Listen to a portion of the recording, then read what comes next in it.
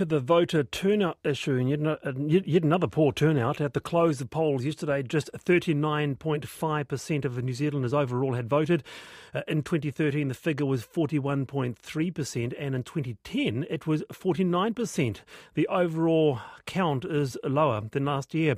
Bronwyn Hayward is Associate Professor, Head of Department of Political Science and International Relations, University of Canterbury. Bronwyn, welcome. Hi, Wallace. Well, look, the total Christchurch, to your city, the total Christchurch voter turnout this year was 37.2%. 2013 was 42.9%. Up slightly in Auckland, 0.18, up slightly in Wellington. The question is, how low can it go before it stops being a real democracy?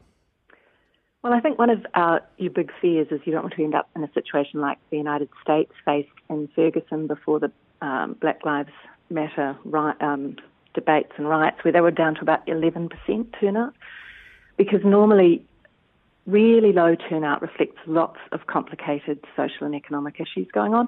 I suppose as a Christchurch person, I just have to say I note that we actually beat Auckland with our turnout at 37%, and given or just above, and given the kind of perfect storm of issues that Christchurch was facing, which suppressed the vote far beyond apathy, things like a transient population, inequality, the feeling that they haven't got control of local decision-making, confusion because there were a lot of new wards. This might sound odd, but I'm actually quite pleased that we've at least held that position. How low can it go? Well, I think I'm just thinking, Bronwyn, you'd expect issues like in Auckland, for example, extreme house prices, rentals, really extreme, to galvanise younger people into voting, wouldn't you? As one candidate said, you only have yourself to blame if you don't vote. Well, not yes and no. Of course, citizens have to make the effort, but it's much more than apathy and a not caring. This complicated series of conditions that suppress the vote. And one basic thing for if the 18 to 24-year-old saw that they had a place in the city, that they felt that they were going to stay in that city, they tend to vote. If they're educated, you tend to vote. If you've got a bit of finance behind you, a family that reminds you to vote, you tend to vote.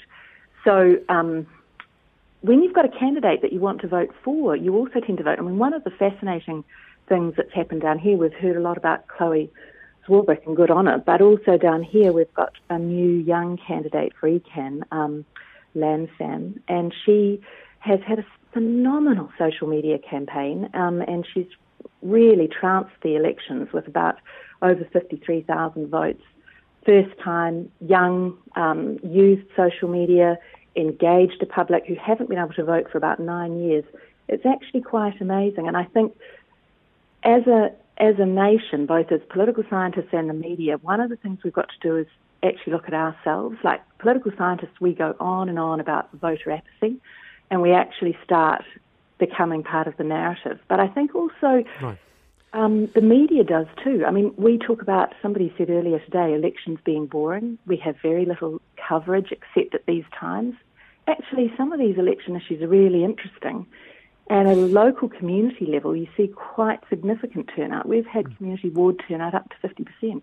Hey, Bronwyn, just briefly, got a minute to go. Voter turnout at local body elections dropped 15% when postal voting replaced voting day, and that was in 1989. Now, some candidates have suggested a return to single-day local body election polling would be a good idea.